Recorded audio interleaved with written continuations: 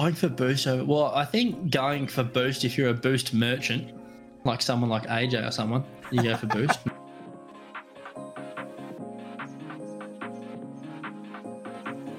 100% of the time. Yes. Always, every second of every game, ball's going in your net, don't worry about it. Go get the boost and make sure you've got the full 100 to celebrate with the other team.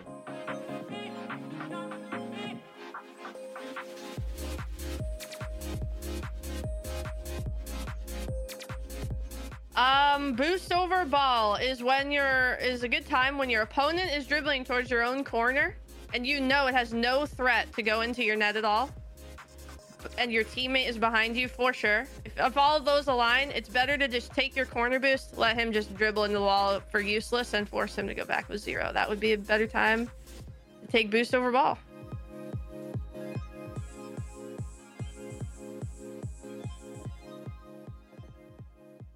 If you've ever wondered when the best time to go boost over ball is, you've come to the right place. Hello, everyone, and welcome back to the Boost Over Ball podcast. Today, we are super excited to bring you another exciting interview, this time with Subie, RLCS commentator, analyst, and interviewer. We had a great conversation about everything Rocket League, from his experiences to how he got into esports, and we can't wait for you to hear it. But before we jump into that interview, we got a couple quick announcements. First off, thank you for all your support, for liking, sharing, rating us on Spotify, Apple Podcasts, or Google Podcasts, for interacting with us on Twitter, for joining our Discord, for those of you that did. I wanted to announce that we did, in fact, get press passes for the San Diego Winter Major, so we are thrilled to be able to give you guys a look at what that is going to entail, and hopefully bring you some player interviews and other content that we wouldn't be able to get otherwise. So we can't thank you enough. We will also be announcing on Twitter a ticket giveaway to the DreamHack to Winter Major, not airfare or lodging, but just tickets to the event themselves. If you are interested, stay tuned. Check out our Twitter on that one. And next week will be our Winter Major preview episode, where we will talk about our predictions, kind of some storylines going into the major and all of that stuff. Thank you so much. I hope you enjoy. I'll start it off with, how did you get involved in esports? Well, it was kind of just dumb luck, to be honest. I started playing Rocket League, and I don't even know how that I found out about the RLCS. I don't think at that time, when there were events going on, that it was on like the front page of the game or anything. So I'm not even sure how I found out about RLCS, but I started watching it season 1, thought it was really cool. And I think it was after the World Championships where I was kind of thinking, that's pretty awesome. I didn't even know that was a thing. Prior to that, I wasn't into esports. I've been into gaming and competitive gaming my whole life, but as far as esports are concerned, I watched a little bit of Counter-Strike way back in the day, but that was before it was even a blip on the radar of the biggest map. Like, it was nothing back then. So, kind of had forgotten about it. Seen the RLCS and thought, why not? I'm going to try it. So I hit up a buddy of mine asking if he wanted to commentate with me, and he said yeah. So I went on Reddit, started scrolling around looking for tournaments that were starting out, looking for casters, and came across a post on Reddit that they were starting up an organization. They wanted to run tournaments, looking for anyone and everyone. So fast forward, things were kind of falling through the cracks, so I took that organization under my wings and got us signed up on Smash GG to run our first tournament, got the broadcast up and running, and for the first one, the first couple actually, I was broadcasting and casting at the same time. Oh, wow. So my buddy came along, we were like, all right, cool, let's do this. Not expecting anything. We were expecting hopefully like 20 teams show up. And I was at work that day, and I'm watching the registration just go up and up and up and up. And eventually I had to close registration because we had upwards of, I I think it was like 128 teams that signed up. Oh my so god! It got to the point where it was like, okay, we got to stop this, or else this tournament's going to go all night long. So we stopped it, and I mean the nerves of that first broadcast of like, okay, well, I'm going to do something I've never done before in front of, I think we had maybe 100 viewers, so it wasn't anything huge, but in my mind it's like, oh my gosh, like 100 strangers, I've never done this before. So just trying to break out of my shell was one thing, but after the first hour, it was like, oh, this is really cool, this is really fun. I enjoy this. So it was just something that I looked forward to on Saturday nights after I got off work, get online and talk about this game that I thought was super innovative, super unique. It was one of those games where I thought, this is something that can break through the ceiling of esports and traditional sports, because it's so easy to pick up on. And yeah, after that first one, I just fell in love with talking about this game. Yeah, I mean, it at least to me, it shines through in the commentary and the analysis that you bring on the main broadcast now. But I mean, I see where you're coming from. You're like, what, why do 100 people want to listen to what I have to say? Who am I to? Oh, it's still like that. Yeah, there's always like that imposter syndrome. 100%. I have that before every broadcast of like, they want me to do this? Like, okay. And then I look around, especially at live events, and I look around and I see absolute goats all around me. I see Shogun, I see Johnny Boy, I see James Bot, Wave Punk, Leaf, all these guys that I looked up to for so long. And being able to not only be in the same room as them, but also be on the same broadcast. Yeah, there's times where, yeah, I have some mental struggles where it's like, I don't deserve to be here, but somehow, some way, I'm still around.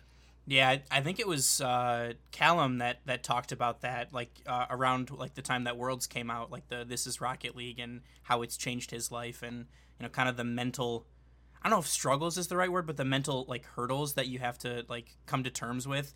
The fact that like your voice and your name will always be associated with like Rocket League esports, especially RLCS. Yeah, especially for him. I mean, the most iconic call of all time, and for him, he's such a down to earth guy. Like when you hang out and talk with him, he's nothing like his personality online. Like you would think he's this loud, arrogance the wrong word, but just confident guy, just walking around knowing he can do anything and everything. And when we hang out, he's just the coolest, calmest, most down to earth guy. Completely different than how he is online. It's kind of bizarre. Yeah, I mean, I can see that, but like certainly regardless of who you are, regardless of what you do on the broadcast, the enthusiasm, the like how genuine you are, and like the genuine excitement comes through. And I think that the RLCS broadcast team, you especially, that's one of the things that you guys do the best. Like you really are enjoying being there. And like I think people need to realize like it's not lost on anyone. Like that's why the broadcast is so good, because everyone thoroughly enjoys what they do. I appreciate that. That means a lot, and we all do. And I think that's why we've all found success in the scene, and also we've found success as a team together. It's kind of rare from what I've seen, and I don't, like I said before, I never watched esports prior to RLCS, and I still don't watch any other esports. Like all I watch is Rocket League, and outside of that, it's basketball and UFC. So from what I've heard, at least, is it's really rare for a talent team to even like one another, let alone like hang out, get along, do things together. And when we all get together for live events, it's like the boys are back in town. We're getting back together. We all go out to dinner together. We hang out. We go, if there's a pool at the hotel, we're down by the pool together. We go to the hotel restaurant, and we all take out our notepads. We do notes together. It's really a special team that we have. There's no egos. Everyone loves one another. And I think that's what makes us different than all the rest, is we actually get along, and we actually love this game that we talk about. Like, we want to make it the biggest thing on earth. We want to share our passion with the world and show everyone why this game's awesome. And, we all started for the right reasons. Like, none of us were chasing money because at the time there was no money to be had. So it was just like, no, it's just something we like. And somehow we've all kind of fallen in the same room together. And it's honestly like, it's such a blessing to be around those guys and just have the camaraderie that we all do. Yeah, I mean, so the World Championships in Texas were the first live event that I was lucky enough to go to. Like, for any esport, so I'm a collegiate Rocket League coach as well, and I mean, I've been to like a small tournament for the small school that I coach, but nothing like that. And they show those like the little short videos at intermissions of like you guys hanging out and just seemingly enjoying like just being there and being around the other people. And so I was always curious, I mean, I assume that like a lot of them are friends, but I didn't know how, like, what that bond kind of was for you guys. Oh, we always, for whatever live event it is, we'll make like a Twitter group chat or Discord group chat, whatever it is, for those going. And I mean, that thing is popping off anytime the broadcast is offline. Like, we're all, hey, what's the plans for dinner? What are we doing now? What are we doing now? And yeah, I don't think there's one person that dislikes another on that crew. Like, we all genuinely like each other. It's really cool to just have friends that not only share the same passion, but have the same kind of goals and values in life. It's special. I can imagine. I would also think that, potentially the people that are, going to understand what you're going through are the people who are also going through the same things. So I imagine with any like mental issues or challenges that you have, you always have a group of people to like run it by or to get advice from. Yeah, just having guys to lean on.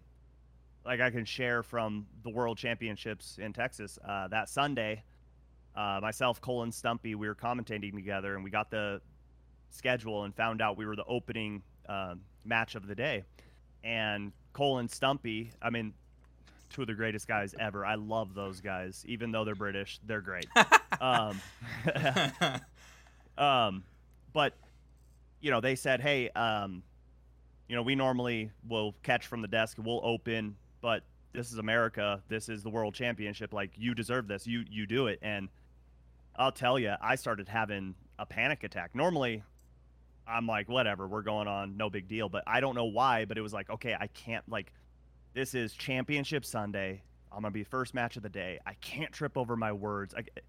And I just started hyperventilating. I was freaking out in the back. And, I mean, everybody has gone through that. But those guys, I mean, they truly, truly calmed me down. They're like, hey, you're good. Like, hey, drink some water, eat a little food. We're going to be cool. We're right here with you. Like, if anything happens, like, if you stumble at all, we'll be right there to pick you up. So having guys like that you can lean on, that have gone through the same thing, so they're not just, talking out of their ass. They know what they're saying.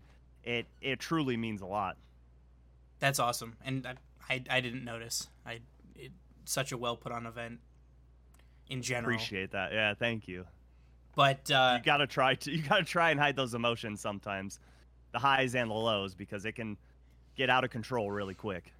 Yeah, I mean, I can. So, I certainly have teams that I like to root for, and I assume everybody does, right? How can you not in Rocket League? But no, I'm completely unbiased. I don't know what you're talking about. Oh, exactly. I was how do you work to kind of mask the your own personal like rooting interests versus trying to be a little bit unbiased? I mean, I know it's like you said you watch basketball, and a lot of the ESPN guys who do like the basketball analysis, generally they try to be unbiased. The people who are calling the game don't make picks, stuff like that. But on the RLCS desk, they all make picks, and it's, I think, a kind of cool. Like, you get to see a little bit of the emotion behind it, and some of the picks are emotional based instead of being unbiased. Right, and people want that for a desk segment. Like the LA Winter Major last year, people were just sitting there waiting on pins and needles for teammates to yell out G2. Like, you knew it was coming, and you wanted it. Like, that's what makes it special. And sure, it annoys some people where they're like, oh, this guy's biased, but okay, he's a human being. At the end of the day, he's just rooting for his team. Like, we're all here doing the same thing. But when I am on the mic during a cast, during like a game, I know that that's not what people want to hear. Like when I'm watching the UFC and they're just talking about this guy the entire time, how great he is, and he's sitting there with 2 black eyes and a bloody nose. It's like, no, are you watching the same thing I am? So I don't want that to come across when I'm commentating. You know, I don't want people to say, oh, this guy's just a Reynolds fanboy. He's going to just root for him and talk about all of his good things and never his bad things. And I think it's good to have those teams or players that you like, but you can't just talk about the good. So, like, for Reynolds, like, he knows, hey, I've told him, like, hey, you're one of my favorite players. He came up the rival series. He has worked his butt off to get where he is, still working his butt off. But I think that's what makes that relationship special, is because I can talk about how good he is, but he knows that if I do talk bad, it's not personal. Like, this is my job. I've got to do what I got to do. And if you made a mistake, I can call it out. And honestly, it makes it a little easier when you have that relationship with a player or with a team to where they know, like, okay, this guy's not just like being a jerk for no reason. You know, he's calling out what I did wrong. You know, it's got to be done. And I don't want the fans to ever think like, oh, this guy, I'm going to mute the stream because he's just going to root for this team. Like, that's not my job. My job is to break down the plays, try to explain what happened, why it happened, how it happened, and also, you know, create some exciting moments at the same time. But I never want to make it to where people don't want to watch because they think, oh, this guy's going to root for a team while he's commentating. Yeah, I mean, I that makes sense, and I can see the, you know, the differences between, like, if you're casting it versus if you're on the desk. But I mean, some of that emotion, like you said, is awesome to see in Rocket League esports because, you know, love him or hate him, T Bates is a G2 stan, and you know, you can expect that from him, and he'll rile the crowd up with it, and you know, he's got some hot takes, but you know, that's why the people that love him. Yeah. So everybody's kind of got their own thing. So I'm glad that the broadcast team allows it to shine through the way that they do.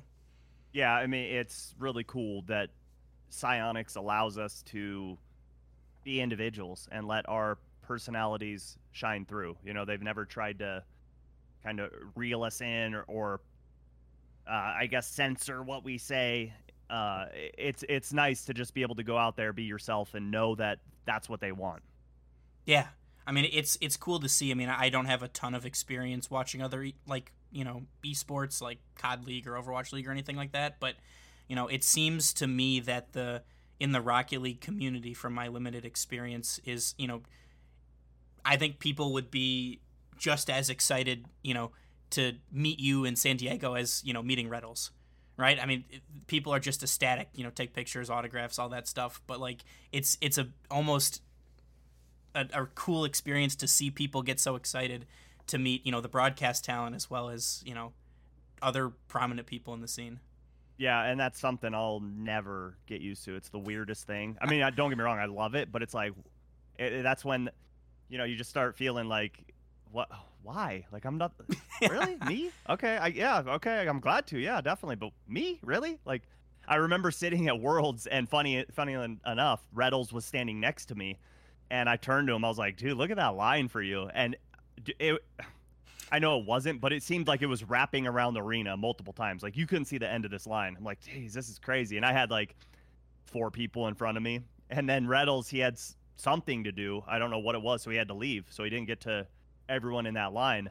So I just stepped over kind of to my left. And I was like, all right, well, I'm no Reynolds, but if you guys want to hang out, I'm here. And I think it was like half the people just left. But yeah, the other half were like, all right, I guess I'll talk to him. Yeah, I mean, everybody's got unique experiences and cool stories to bring to the table, especially if you've been involved in the scene as long as you have. I saw, like, I did a little bit of research and saw through Liquipedia that the first kind of major event you were involved in was the 2018 Worlds. Is that right? For like, yeah, for big RLCS. Time event. Yeah, big time event was that. Prior to that, I had done the promotional playoffs for RLCS and Rival Series, and that was really special and cool because we got to work. Well, those of us that were selected, we got to work with some of the RLCS guys. So, you know, I got to cast with Findable Carpet wave punk, and that was one of those things where it's like, okay, I can barely even breathe because I'm sitting next to this guy. You want me to work with him? Okay. But yeah, as far as I guess what would it be considered S tier events? Yeah, that was the first one, going to Las Vegas, and I got to work with Stax on that one. He was my co-commentator, and super special moment for sure.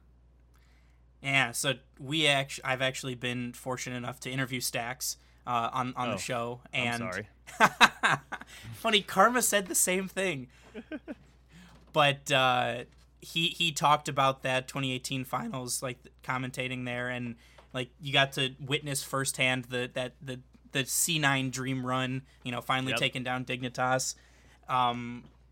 So that's certainly a huge moment. Do you have a favorite, either like a favorite LAN memory that you have? Yeah, it's got to be the Winter Major in LA last year. Getting to do interviewing for the first time, and I'd never done it other than on like online broadcasts where it was the whole desk. We each do a question and it just went around. But outside of that, I'd never done interviews, and we needed to do live interviews. So during the group stages, our boss at the time just kind of rotated us all through, and after I did it, he was like, hey, so you're good at that. Do you want to keep doing it during this event? Yeah, sure. And getting to be up there with G2 after they won it, with the confetti and the sparklers going, and just being a part of that moment, it's so cool. I mean, I'll never be able to top that, I don't think. It was just awesome to see JNaps get to lift his first trophy. It was just so special. Okay. Yeah, I mean, that's an awesome one. Is that like your favorite LAN memory? Would that be different than your favorite like RLCS memory? It's a good question. I don't know if I have a favorite RLCS memory. There's been so many, and it's just too hard to. It'd be too hard to pick them out. It's kind of like picking a favorite kid. They're all special for their own reason. I mean, there's so many big moments, like Team BDS getting into the RLCS, and me and Stax talking about this team. Like, no, these guys are legit. Like, they're not. It's not just rival series. Like, you wait and see. And then they took the RLCS by storm. Like, moments like that where teams come in and just. Oh, it's a rival series team that they don't matter, and then coming in and just dominating the scene, seeing the peeps dominate at DreamHack. I mean, that was amazing. Seeing Reddles get up on that table. I know it's not RLCS, but I kind of put it under the same banner. There's way too many to even consider picking a favorite moment just out of RLCS. I mean, for myself, like I said, the Winter Major. But I can't pick one. It's too impossible. Yeah, I mean, there's certainly been a lot of crazy moments, and I feel like not enough people at the Worlds were talking about, BDS and, Extra in particular, right? It come up from the rival series, and, being a part of that Monaco team that went 0-12, and then less than 2 years later being world champion. That it's an awesome storyline, and I you're right. I was kind of hoping that, selfishly that you'd give an RLCS memory, but I totally get it. There's been so many incredible things that have happened in such a short amount of time. Yeah, I mean, if I had to pick a favorite, like if I have to, and it's probably like the easiest answer ever, but seeing Garrett win the world championship, I mean, that moment will forever be etched in my brain with him, like that sheer joy. And like, you could just see like the moment where it came across his face where it was like, I did it. I made a goal for myself and I did it. And him breaking his glasses, like that moment was something special. And I think everybody that's a fan of RLCS, that's like top 5 at least, because you're rooting for this guy. He's been around since day one, and you just want to see him succeed, and he finally does it. It's really special. Yeah, no, that's a fantastic one. I mean, I certainly remember, I wasn't watching RLCS back in season 1. I think I tuned in maybe like season 3 or 4, but, that's up there. You get the the C9 beating Dignitas. I remember screaming at my even the year before, right, or the NRG Dignitas series, screaming at my at my computer screen when Justin scores and stuff like that. So there's so many incredible moments and memories. So thank you for sharing one. Of course. So the next question, and this is one that I am curious about for everybody, because Stacks had an answer for it, and I can't even begin to imagine what it would be like. But the crowd, right? So how do different crowds factor into your commentary and analysis style, or how much do they play into the way that you approach things? Honestly, it doesn't. I try not to let that affect me at all, because I don't want to go out. For example, I did a dream hack back in 2019, I think it was. It was right before COVID happened. It might have been 2020. I think it was DreamHack 2020 Anaheim. And there's, I don't know, 40 people in the audience watching Rocket League. And I'm going to approach that the same way as if I were picked to commentate the grand finals of a world championship. I never want people online that are watching to think, oh, something's different, and then look at the crowd like, oh, well, that's because there's only 10 people there. That's boring, sucks, and turn it off. I'm appreciative of the crowd, and I love the crowds. Worlds in Texas was insane. 14,000 people, it was absolutely nuts, and I love that. And I wish we were at 100,000. That'd be rad. But at the same time, my approach, I don't care if there's 2 people watching, and I don't care if there's 200,000 people watching. I'm going to do the exact same thing that I do every single time. I'm just going to try and bring the same thing. And then, have you? I mean, you've casted OCE. You've done a couple EU events. Have you gone in person to those regions, or were those just online? I've been to London. I went to the spring major there. That was awesome. But as far as traveling goes, that was my one and only time to Europe. And I've been to Canada twice for events. So does we still have this whole the NA versus EU kind of mentality for a lot of the people who, for some of the pros, Reddle's included in this, but does a quote-unquote hostile crowd kind of affect you at all? I mean, I know that it's a little bit different for casters, but especially if you're doing interviews for, in NA, if you're doing an interview of an EU player, maybe you're not going to get the same response as if you're interviewing an NA player, or, the best example I think of is Com in London, and how much people love to hate Com. No, that was awesome. For us in the commentary booth, I don't think it really plays too much into it. I know that, European events, especially London, was really important, for Cole, Stumpy, Shogun, Gregan. It was special for them. Hey, we get to have an event in our hometown, and that's super cool. But I don't think it affects us much as the players. And I'm a big fan. I've always been a big fan of traditional sports. So, I've seen the comments online of oh, we shouldn't boo the players. We shouldn't do that. I understand it for a small portion of it, but at the same time, this is a competition. Root for the team you're going to root for, boo the team you're going to boo for. But at the end of the day, when Com gets knocked out of the tournament, tip your cap to him, applaud for him. That's what we're here for. Hey, yeah, he was the bad guy. He took that role upon himself. But you got to appreciate what he did. They made a cool run. They made it interesting. But also, yeah, I mean, if you're coming into hostile territory, you better expect to be booed. That's a part of what this is. Yeah, for sure. And I mean, I know that the broadcast team in general, they do a good job, especially on the desk, right? Because when you're in the venue, you hear the desk, and they certainly know what the crowd's going to cheer for if they want a response, right? Saying at Worlds, it's saying something positive about a FaZe or a G2. but if you want to boo or, you know, a little bit of a mixed response, you talk about one of the other regions. So, you know, I'm sure that like plays into consideration a little bit, but it's cool to hear that it's not as much as you'd expect. Yeah, and if I'm up there interviewing a player and, you know, I've got a North American in Europe or European in North America, I'll generally know how well they'll be received.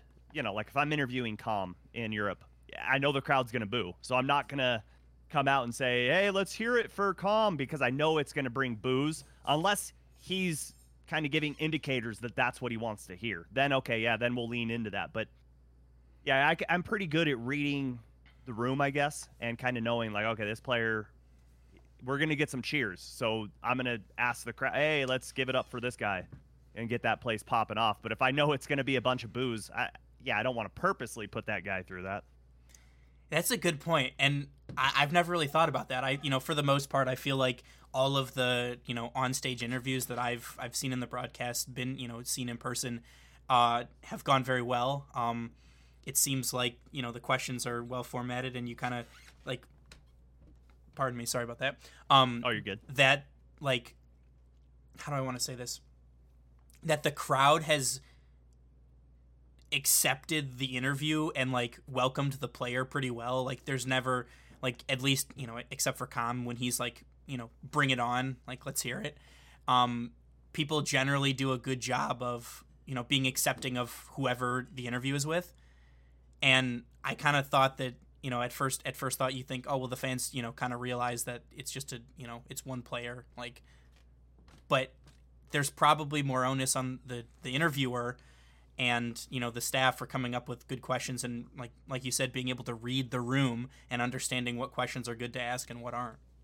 Yeah, I kind of take the mindset of, if I'm doing interviews, you're kind of like a maestro. You know, you're up there and the crowd's your orchestra. Like, you can get them to do almost whatever you want in a way. Like, if you want a big reaction, like, you can get that. If you want them to kind of be quiet and listen and be serious for a moment, you can get that. You just have to know how to use those little wands that maestro has. You know, you got to get them to hit that beat. It's definitely a skill, but yeah, it's more of just reading like that player and knowing kind of what their personality is, and it's also a little bit of knowing like where you're at and just combining those two. Yeah. Well, that's awesome, and I need to be giving you and the interviewers more credit for being able to do that as well as you do. Well, appreciate that. Yeah, I want to definitely interview more. It's something that I've grown a love for, along with doing commentary. But yeah, I want to make it to where you want to tune in and see that post-match interview. Normally, that's when people get up, grab the concessions, go to the bathroom, blah, blah, blah. But I want to make it to where people are like, oh, hold up. Let's wait a minute or two. We've got some interviews going on. You know, I want people to learn something from the interview. I don't want to go up there and every single time go, hey, you just won. Tell me how you feel. Like, okay, yeah, we get it. We know how they feel. They're probably happy. Like, that's not really that unique of a question. So I want to go up there with questions that are going to let the audience learn something and myself learn something. Like, I'm asking questions where, like, I'm genuinely curious. I want to know. Like, I want to get inside this player's brain and learn how they tick. Like, why'd you do a certain thing? What's going on? Like, we don't get behind the scenes. We don't get to pull that curtain back. And as an interviewer, that's what I want to do. I want to pull that curtain back to where people will go, oh, dang, that's behind there? That's really cool. So hopefully I have more opportunities in the future to do that and get to, you know, kind of have some of these players come out of their shell even more. Yeah. And I mean, you've been fortunate, it seems, to be able to have different roles throughout the RLCS broadcast. You've done commentary, you've done analysis, you've done interviews. Do you have a favorite role that you get to perform, or is it just, you know, it's all great? I mean, it is all great. I love everything that I've done, but I also know like what my strong suits are. I think color commentary is probably my favorite, with a close second of interviewing. And then desk is last, not because I don't like it. It's just, for me, it's harder to let my personality out. And I know guys like Stumpy, CJ, T-Bates, Wavepunk, like those guys, Gibbs, I mean, they make that desk their own. Like, that little portion of the desk they're sitting at, they've paid rent, and like I can't afford it up there. Like, I love it, and I'll take it anytime I can, but it's just like, I always feel so out of place. Like, I just feel like that is the one spot where the imposter syndrome is real. I'm like, oh, damn, I don't fit in. I don't belong. Something I definitely strive to get better at. But, yeah, being in the booth, sitting next to anybody, I mean, everybody's great to work with, but especially Stacks. Like, if him and I are on the call together, I feel as comfortable as can be. Like, I know that him and I are going to crush it. So what would you say, you kind of bring up a good point, another question for me. What do you think is the biggest difference between, you know, being like on the desk and like doing analysis versus doing like commentary or calling a game?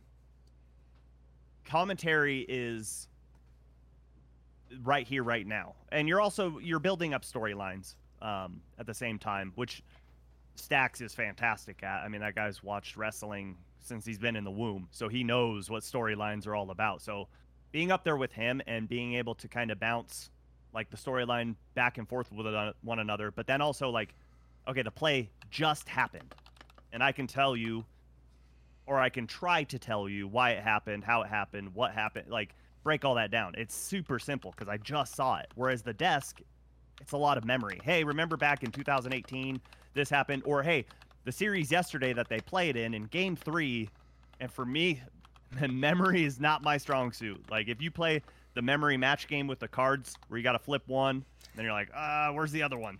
Yeah, my 5-year-old daughter can beat me at that stuff. Like, my memory is not great. I try my best, but that's the big difference, is you've got to be able to, like, remember past matchups, where their strengths are, where their weaknesses are, how it's going to translate over to this team. And while I can do it, I just don't feel like it's as smooth, where in game, like I was saying, it's right here, right now. And I can remember that, and I know why it's happening. And the desk is, it's just, I don't know, it's scary. Okay. So, like, doing, like, casting a game is more reactionary, as, you know, where doing the analysis is, like, maybe more preparatory. Like, you have to prepare exactly, a lot and I and that's not to take anything away from, like, having to prepare for matches, like making sure you get names right and, like, all of the notes and things that you guys take. Sure. I'm just talking about more of the general approach. Definitely, yeah. Like, I'm still gonna prep for all my matches the same way.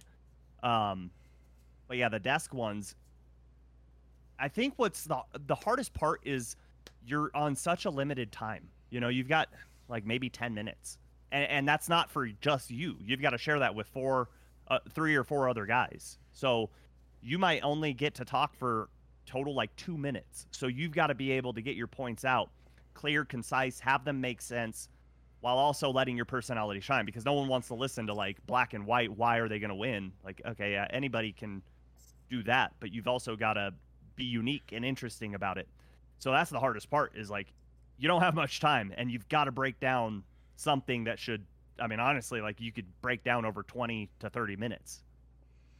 Yeah. I mean, Chicago does like YouTube videos on breaking down matches and stuff, and, you know, he could talk for 45 minutes on a game.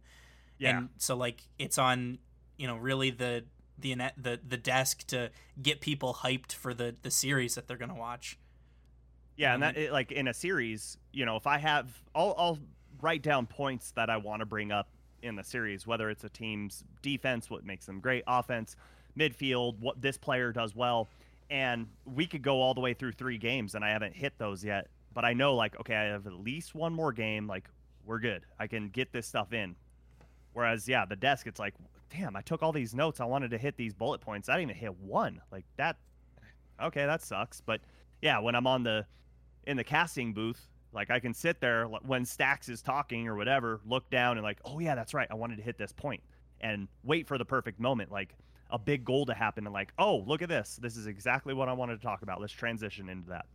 Yeah, and I feel like you probably have like a little bit more control with being, generally two people doing like the casting, and like where if you're on the desk, right? Like you got your points written out, and like the conversation could tail off in a different way that you like weren't expecting, and all of a sudden, now your points are, or for example, like CJ, hit one of your points, and all of a sudden the conversation's away, and you can't go back to the others.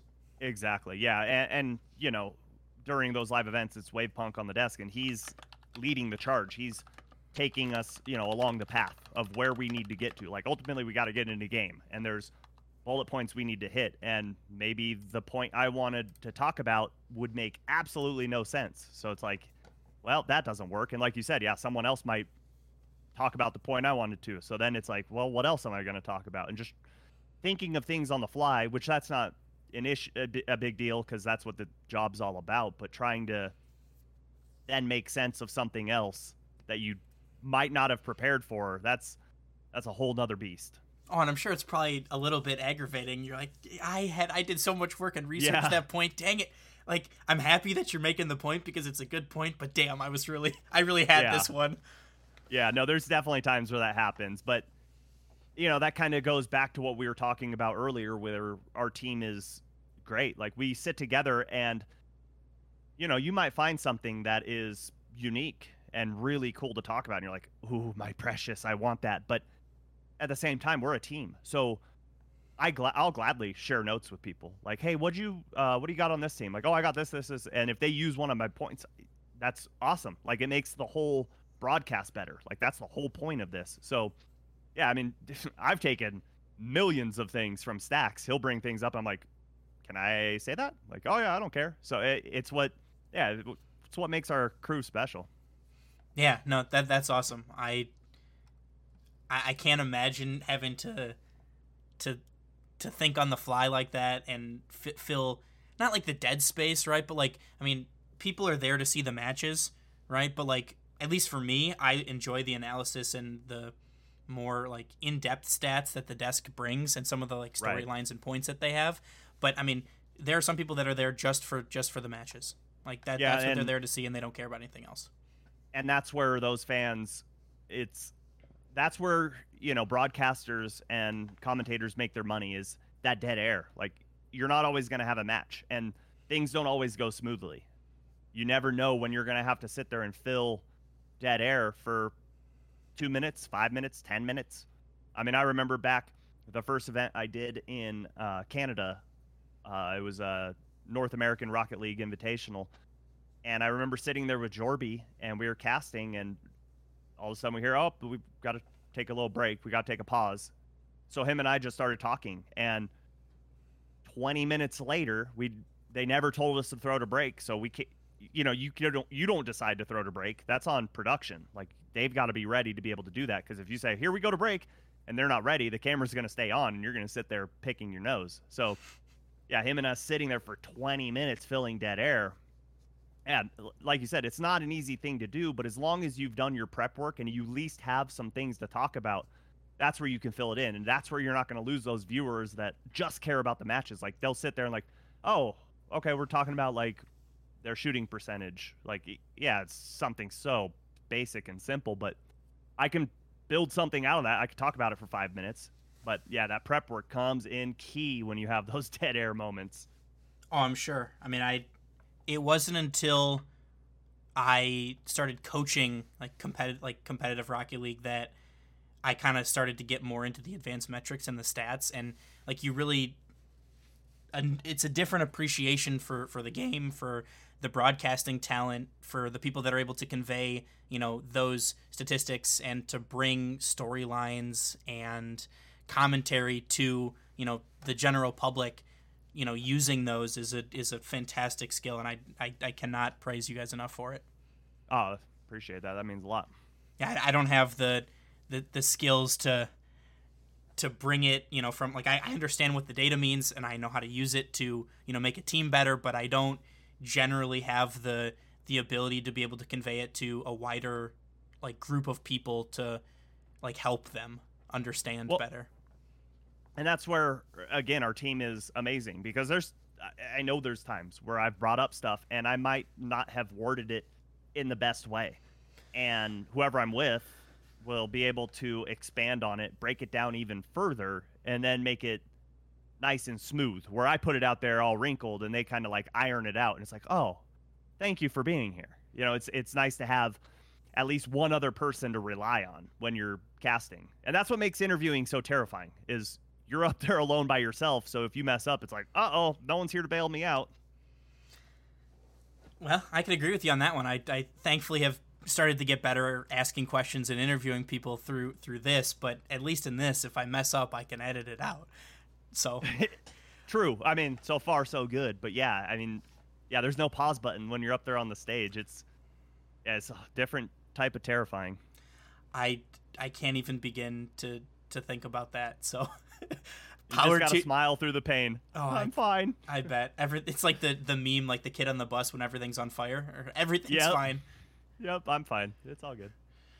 But yeah, so moving away from analysis, casting, interviews, I wanted to try and corner you into making a prediction for San Diego. Uh-oh.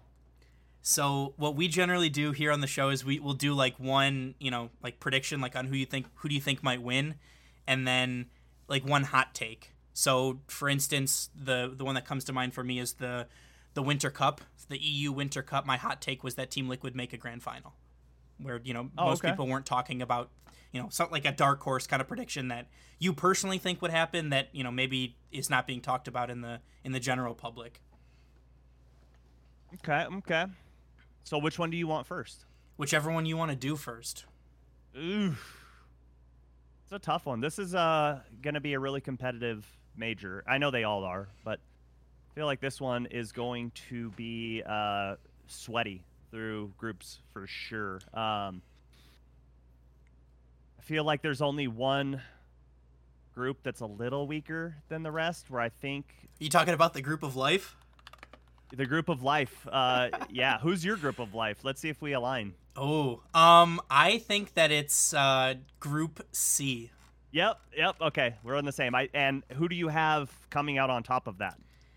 So that's a tough one. I think Liquid's coming out on top. Okay, we agree.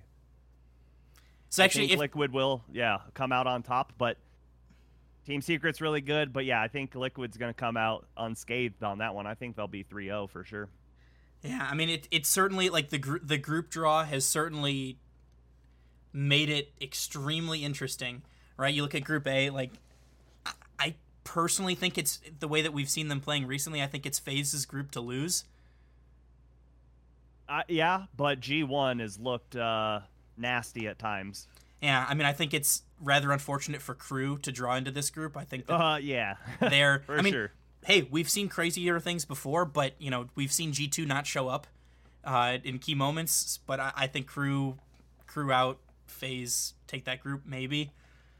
Group B sucks. If you're in that group, even if you're Carmine Corp, it's like that group. There's not one weak team. No, it's a meat grinder.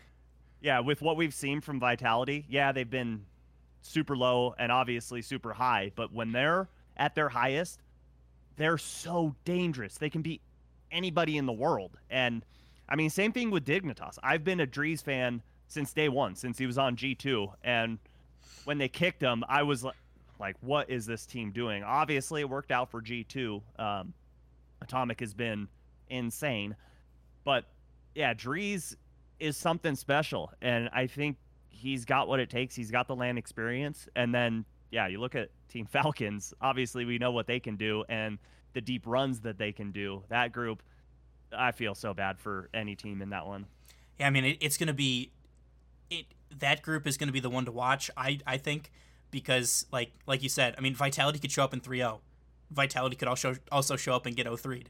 I think it's the same thing for Falcons. I think it's, Dignitas for me has always kind of been the NA team that, while I like Drees, I like the way that they play. I think the pickup of Evo was fantastic for them.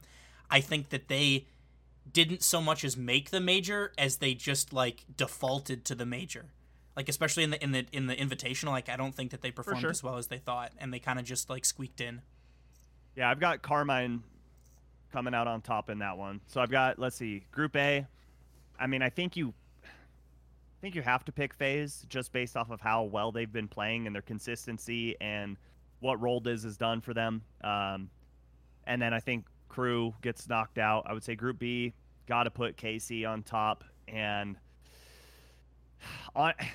the team that gets booted is honestly a coin flip, a 3-sided coin flip. I think all three have the potential to win.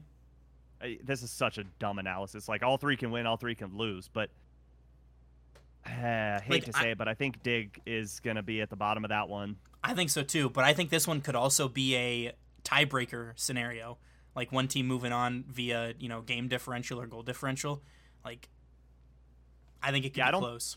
That would not surprise me in the slightest. I could totally see that happening. Group C, I'm going to put Team Liquid on top, and I think Gaming Gladiators are going to be at the bottom. Group D, another very interesting one. I'm going to put Gen G on top, and it's so tough. This is another tough one. I feel like all three of those teams are so evenly matched. Oh, boy. You know what? I'm going to put... I think Pioneers are going to get booted out of that one. Okay. Hate to say it, but... Yeah, I am in agreement with you on that one. I think that Pioneers came out the lesser after kicking Super Lucky, and Ground Zero picked them up. I mean, they were barely able to win a regional in their own, in their region after being, kind of the undisputed number one. I think that they decreased their team success by kicking Super Lucky. I don't see them getting out. Yeah, I don't either. I think Complexity's been playing way too good lately. They seem to have figured it out. CRR has been completely unlocked, and I refuse to ever bet against Rise at a live event. Like, that dude, like he said last year in London, he's just got that ice in his veins. I mean, he's just an enigma, right? It's like you show up and they get swept by KC, or they show up and sweep everybody. Yeah, it's like, wait a minute. I think the big factor for that team is going to be Joria's, because of the lack of success that he's had at live events back when he was on Dig. I think if they can get the first couple wins, it'll be really good for them. He needs that, because the pressure that is on him right now to perform, I think, is a little understated at the moment. I would tend to agree with you on that one. And then kind of the last major storyline that I think people talk about from groups is, will Gaming Gladiators take any matches? Because like in the last event, yeah, no APAC team was able to take any games at all. They went 0-9. They went straight out. I don't see them winning a series, but I do see them winning a game or two against Ground Zero. Yeah, I mean that would certainly be a storyline, because they have their pretty big rivalry with Elevate right now from APAC, and their goal is to do better than Elevate. I know Marky loves beating Elevate. He was talking about it on like Rizzo and CJ and Johnny's podcast. Yeah, unfortunately for the Gladiators, they face Ground Zero in round 3. So Ground Zero is going to be nice and warmed up after that, playing Team Liquid and Team Secret. I mean, both of them are, but I think that benefits Ground Zero more. I would agree with you as well. And there is a potential possibility that could be for the deciding factor, right? Like that could determine who goes and who stays. Because I could see Team Secret and Team Liquid winning both of their matches, before that. And which, quite frankly, I think Team Secret, Team Liquid is going to be a phenomenal match. Oh, definitely.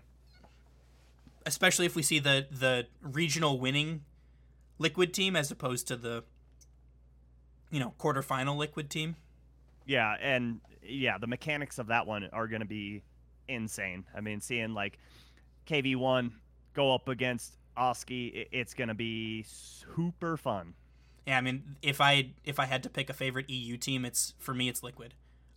Their play style is so unique, in my opinion, where all three of their players are extremely mechanical, but the team plays are still there. Their rotations are super clean and tight. They are not necessarily solo playing to score, as solo playing to outplay so their teammate can score. Yeah, I don't have a favorite because I'm unbiased. That's fair. Makes No, sense. Mine would, going into this event, if I had to pick one that I guess I would be kind of rooting for, which I don't think I'm allowed to, but whatever. Probably G1. I would love to see Mark by 8 find some success. I know he's a technical world champ, and he's had a bunch of success with Team BDS, but to find it on his own, especially after Team BDS failing to make this event, would be pretty cool. And you gotta love the run through the tiebreaker, winning 2 series in their tiebreaker, performing exactly, doing exactly what they needed to do when they needed to do it. Like when all the pressure's on, all the lights are on, everyone's watching, and you still do it. That's clutch. Yeah, it'll be really cool to see them take that stage if they make it to the stage. Yeah, I hope they do. But if you had to pick one team that you think is going to win the event, who are you picking?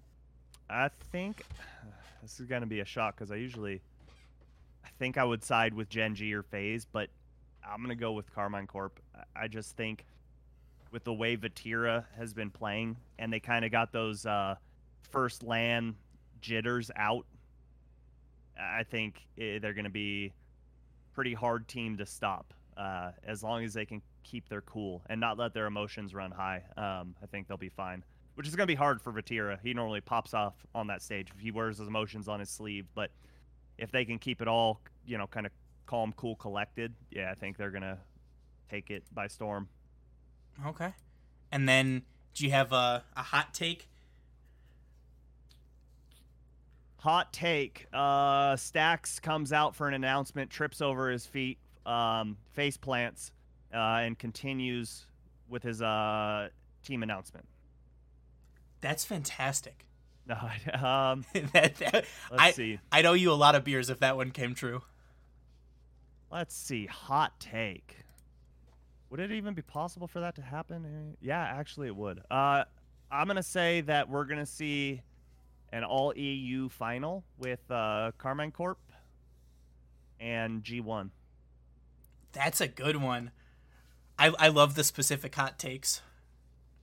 I think that's what we're going to see with KC coming out on top. But I think, yeah, I'll say G1 in Grand Finals is my hot take. I could see that. Yeah, that G1 would be an incredible result for them, and I think that the EU fans would be quite pleased to see an all-EU final as well. 100%. But that's a really good one. May have to step mine up. What's yours? I was going to say, so I think that Carmine Corp will win as well, but my hot take was that Team Liquid will win. I think that they will beat Carmine Corp in, where was it? Where did I see? In the semifinals? No, that's not right. Can they even play before the grand finals? Technically, they could. I mean, depending on how they place. Yeah, they could get second. No. Wait, yeah, see, they Group could. C. They could. They'd be the semifinals if they played each other. Well, I mean, right, let's see. Group D for second place. They could technically still play if they both got second place in their groups. Yeah. But I was gonna say it's Team Liquid takes down Carmine Corp. And I think it's gonna be more emphatic than some people might like a 4-1 or a 5 or a 4-2 instead of a longer series. Yeah, I could see it happening. It's just, yeah, what Team Liquid shows up because they have such a large gap between their floor and ceiling. Yeah, and also if it's LAN Carmine Corp or online Carmine Corp. Exactly. So, I mean, there's certainly a lot of variance with all of this stuff, but it's always fun to make predictions, even if I'm wildly incorrect most times.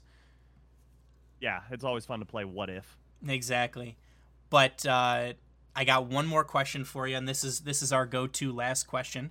You can answer however you desire, whether you want it to be a real answer or a funnier one. But when is the best time to go boost over ball?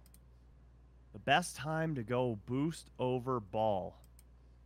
I mean, obviously, the real answer is when it's not going to put your team at a disadvantage. I've seen so many times where you see the last player back, and he knows that he's going to be 1v1, and he goes for that big boost and leaves the net wide open. Like, those are just brain dead moments. Dang. I can't think of a funny one. It's so hard to be like, hey, do it, when my brain's not firing on all cylinders. I need another cup of coffee. I would just, I'll stick with my real answer of when it's not going to put your team at a disadvantage. That's a good one. Yeah, stacks was 100% of the time you need to have 100 boosts so you can celebrate with the other team. That is a total stack. It does not surprise me one bit. That is very, very creative, and that's why he's really bad at Rocket League.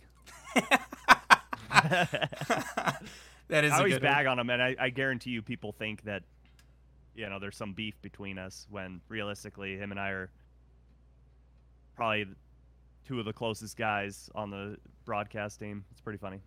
I mean, you got to throw it out there a little bit. Well, that's what, we're both older guys, and I mean, that's how we show our affection, is by making fun of each other. Is it? I'm for it. That's what happens with me and my friends. I get it. But thank you so much for taking the time to come and answer some questions and talk to me. I am beyond excited that you agreed to do it, and I can't thank you enough. Oh, anytime. Yeah, no, if you ever want to do it again, just let me know. Talk about whatever. Doesn't even have to be Rocket League. You just let me know. Okay. Well, I take it you are going to be at San Diego? I will be at San Diego. It is confirmed. I'll be driving down, so no flight for me. Yay. Oh, man. We're bringing the wife with me. We'll be ready to have a good time. That's awesome. Well, hopefully I will see you there. I will be bringing some stickers and things like that. So hopefully I'll get to say hi. We can get a picture, and I will buy you that drink if you do want one still. So I'll take it. Yeah, I'll have a glass of wine or something after the day's over. Nice. Well, thank you again. I hope you have a fantastic rest of your day, and hopefully I'll see you in a couple weeks. Yeah, likewise. Thanks, man.